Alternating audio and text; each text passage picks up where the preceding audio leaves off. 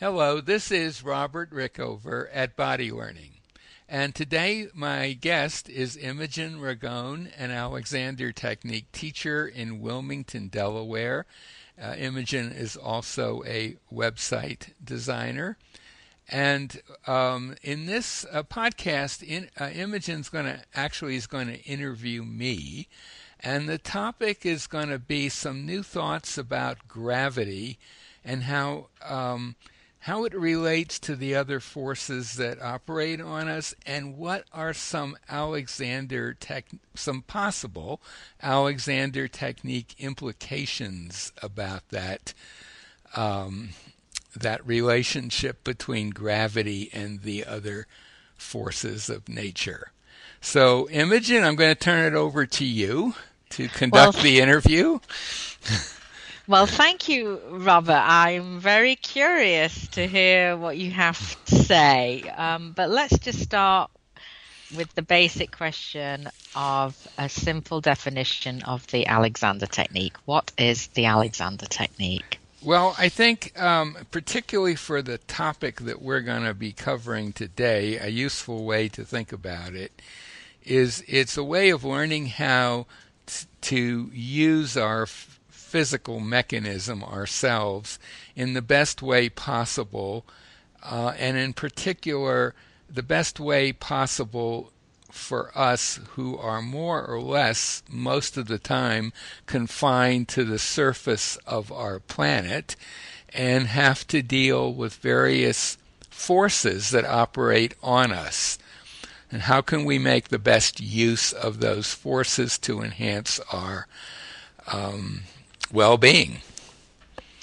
Okay, very good. So, right to the main feature, so to speak. So what is it about gravity that you'd like to talk about today that's different from what we've talked about before? Right. Well, and I think to do that, I'm going to need to very briefly discuss the other three fundamental forces, as well as gravity. There are only four fundamental forces in the universe, and when you think about it, that's a pretty small number.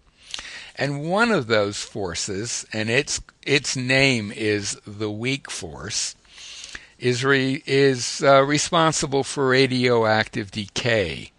And has a very short range, and it's very weak, and it really doesn't have much to do with us, so we can get rid of that one. Okay, just ignore that. We're going to ignore that. So really, there are only three fundamental forces that we deal with. There are lots of other forces we deal with, but they are combinations or the result of those fundamental ones. Okay. So the strongest force is called the strong interaction, or sometimes it's called the strong force. It's very strong, but it's also very short-ranged. Its range is in the neighborhood of maybe 5 or 6 inches. Okay. And it's what holds the nuclei of atoms together. Most of the time it's attractive, but it occasionally can be repulsive. That is, things could push other things away. That's the strong force, and we've talked a lot about the implications of that for us. It's in terms of the surface of the Earth pushing up against us and so on. Mm-hmm. In previous podcasts. Right. The next force is called the electromagnetic force. Oh. And it causes electric and magnetic effects.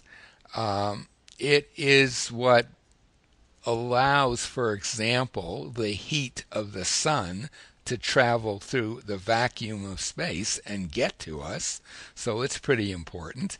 It also is the kind of force you get with magnets, for example, radio waves, things like that. Mm-hmm. It's a very long-ranged force, but it is way, way, way weaker than the strong force.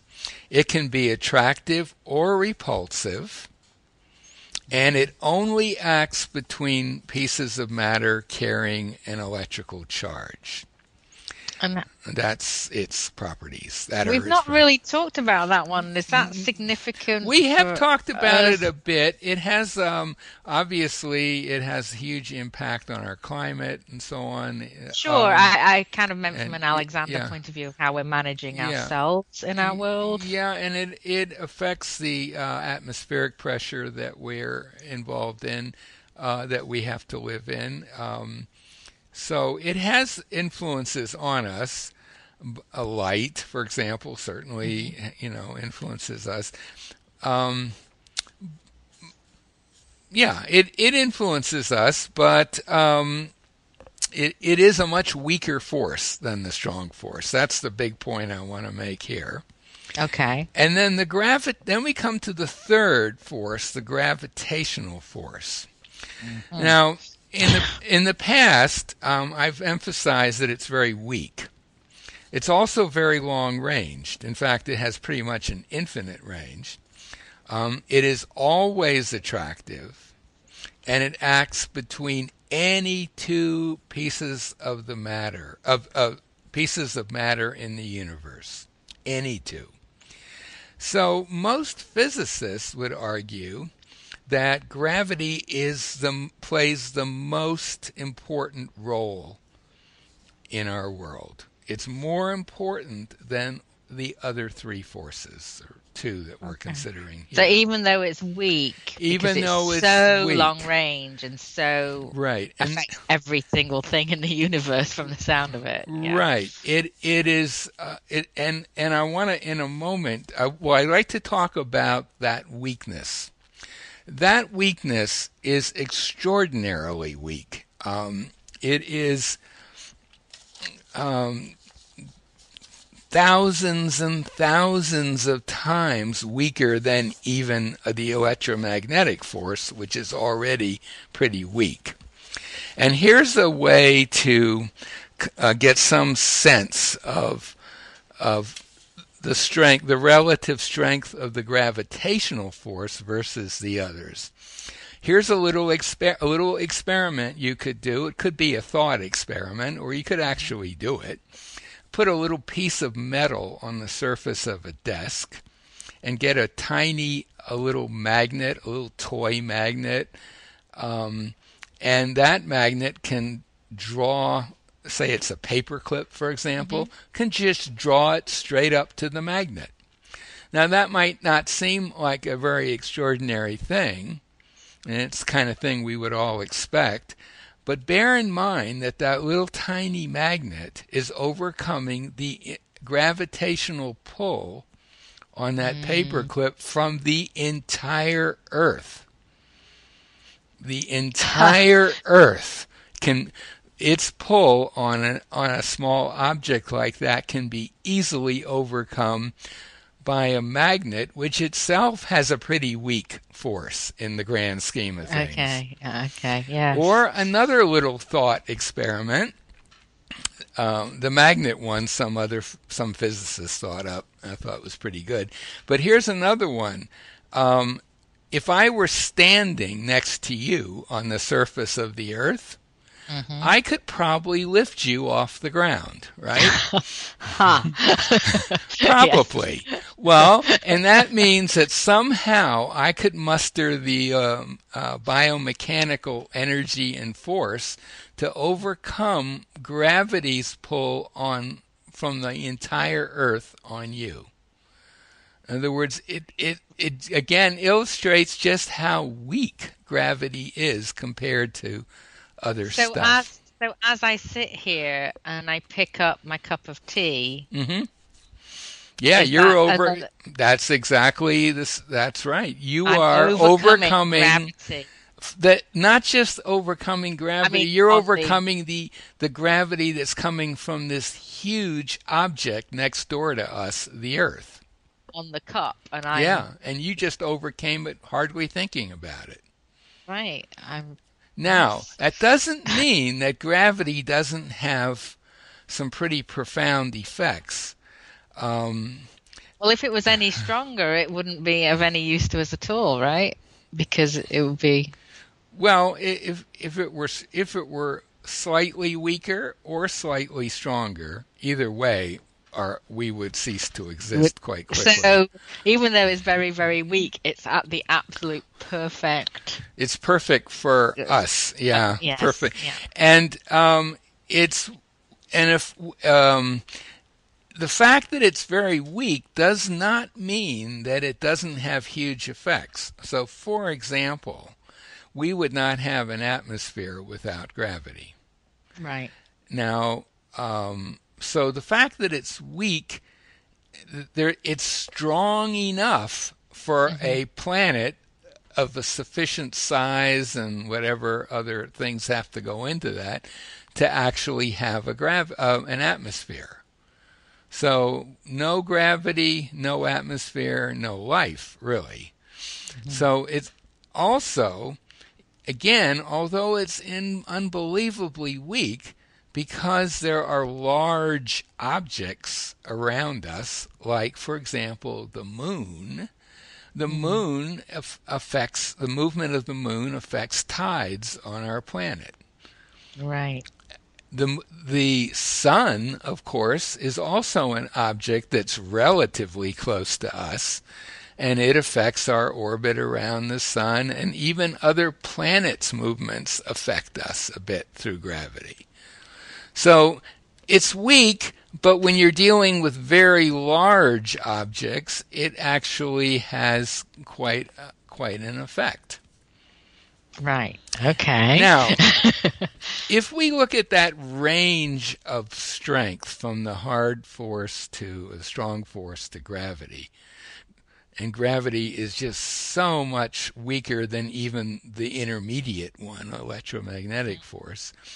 If we changed the terminology, and instead of calling it weak, we just called it soft.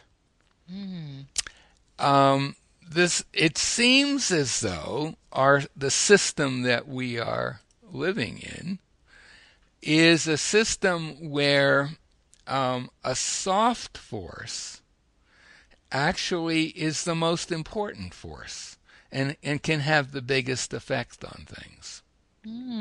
Okay. So I've been thinking about that a lot. And especially when I learned just how much weaker gravity was than even the weak force of electromagnetic radiation, electromagnetic force. And it seems to me that if that's the kind of underlying principle of the universe in which we exist, that could explain, or perhaps it's a template, for how our bodies are organized. That is, there are different things you can do with your body. You could do big, heavy-duty muscle things like, chopping wood or running or jumping or lifting heavy objects. Or you could do the most subtle redirection of your thinking, which is a very, very weak force in terms of its effect on your musculature. There is an effect, but it's way softer or weaker than almost any physical activity would be. And yet we, as Alexander Technique teachers, have the experience that directions, good directions, properly applied directions, can have a much more powerful impact on, let's say, improving our coordination and balance and that's things like that than physical exercises might. Now, it doesn't mean that physical exercises are bad or useless, but mental directions, and in a way, the softer they are, the better they work, seem to have a very profound influence on our physicality. Yes, well, I absolutely agree with that. And I think the reason is that yes, gravity is just unbelievably weak compared to, or soft, if you like, compared to the other forces. But it has two properties that give it an edge. One is it's constant. It's always attractive. Always. Between any two objects anywhere in the universe. Okay. It's never repulsive, and it extends indefinitely, which makes it universal. It applies to any object any distance away from us. So consistency and universality, a combination that doesn't exist with the other forces. Strong force, way stronger, but very short range. And while it's mostly attractive, sometimes not. Electromagnetic, way weaker, but than the strong force, but way stronger than gravity. Could be attractive, could be repulsive. It does have a long range. But only gravity has always attractive and more or less infinite range of action. And I would say that directions, if they are delivered well, are consistent and universal, just like gravity is in us. Now, it's not. This is not a scientific statement that I'm making so much as just a thought that, if the system we're in seems to be organized around a principle that's soft but consistent and universal is more important than hard or strong but limited and not so consistent, then Alexander directions, and especially the newer ones, I would say, freedom directions, negative directions, are exactly what would be the analogy or to gravity in terms of how they affect us compared to how gravity affects everything. That's my idea. Yeah, I like it. I'm thinking about it. I'm just thinking about the consistency question, because couldn't there be, I am not the same in every moment, so the way I respond to a direction is not the same in every moment. Absolutely, but if the direction is consistent, it doesn't mean you necessarily always respond the same way to it. But the actual intent of a well thought out Alexander direction is the same, whether you apply it today or tomorrow. The intent is the same. The message is the same. Okay. How that message gets acted upon by your body, that's a very in the moment kind of thing. So if I say to myself, so just use freedom directions as an example, but so a very simple freedom direction would be I'm free. If you prefer negative directions, I'm not compressing myself would be a good one. That if I'm using that direction, when I use it, my theory of how things work is my body says, okay, we know how to implement that. You've given us the big picture intent that you want, and we will do what we can to bring that about right now, given the current situation. But the current situation a minute later will be different.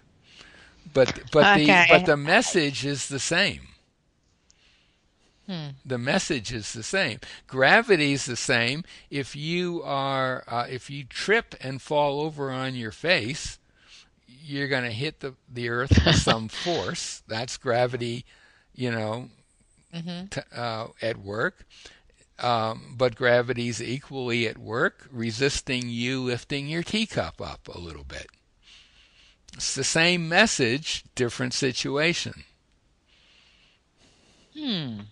That's nice. I need to think about it a little bit more. I mean, as you know, Robert, this is the first I I've deliberately withheld uh, all yeah. information from you, and I because as we talked about before the podcast, I really was wanting to get your spontaneous reaction to it. But Yeah.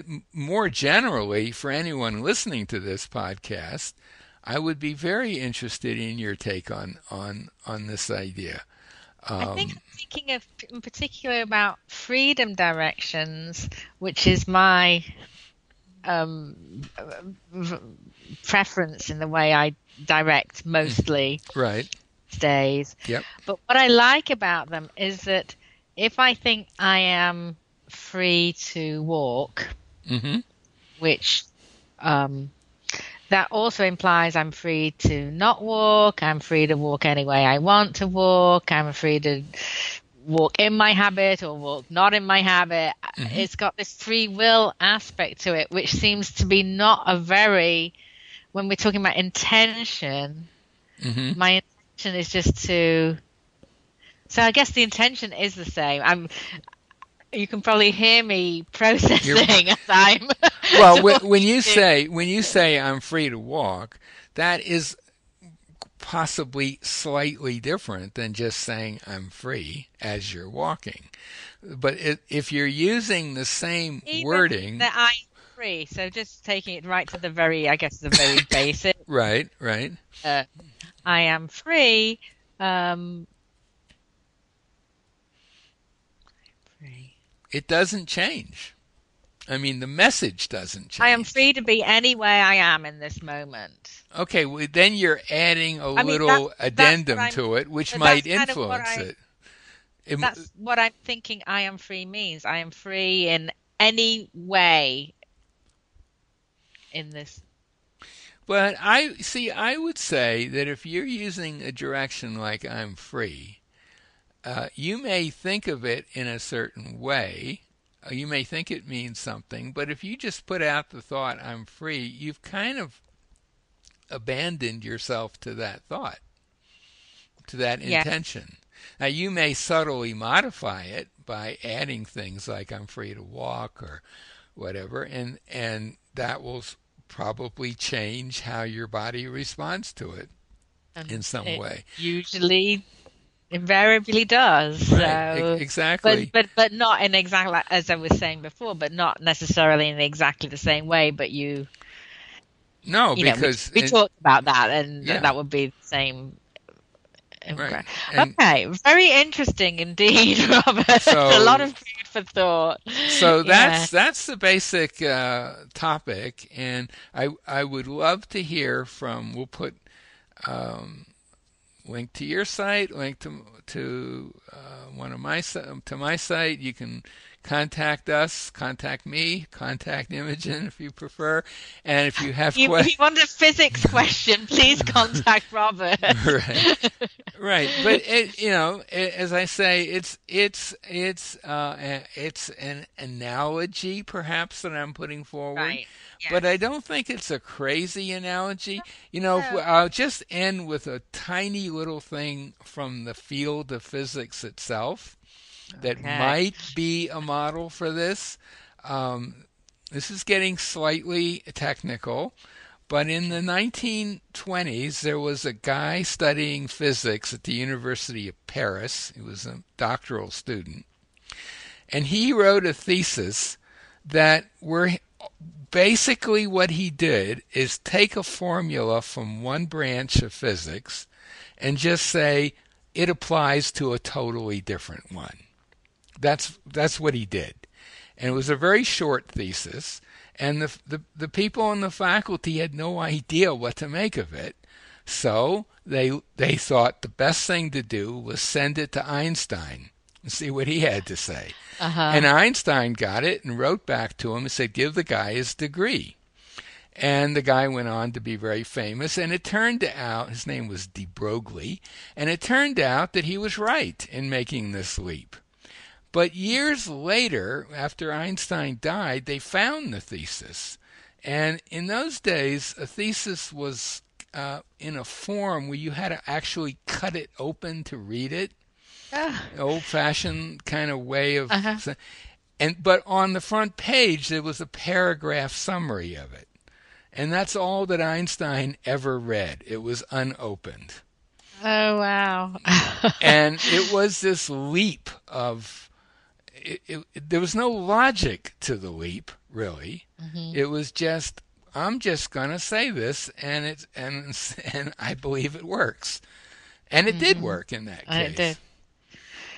So, I'm not saying I'm another de Broglie, but it's the kind of thing that it's not that uncommon in physics, so it's not totally crazy. Anyway, that's all I got to say.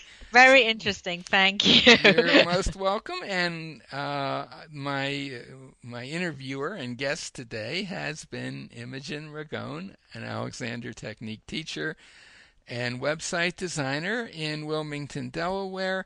I'll put a link to her site by the interview, and I'll also put a link to a site that will tell you more about the Alexander Technique, and also a link to a page of all the previous interviews in this series.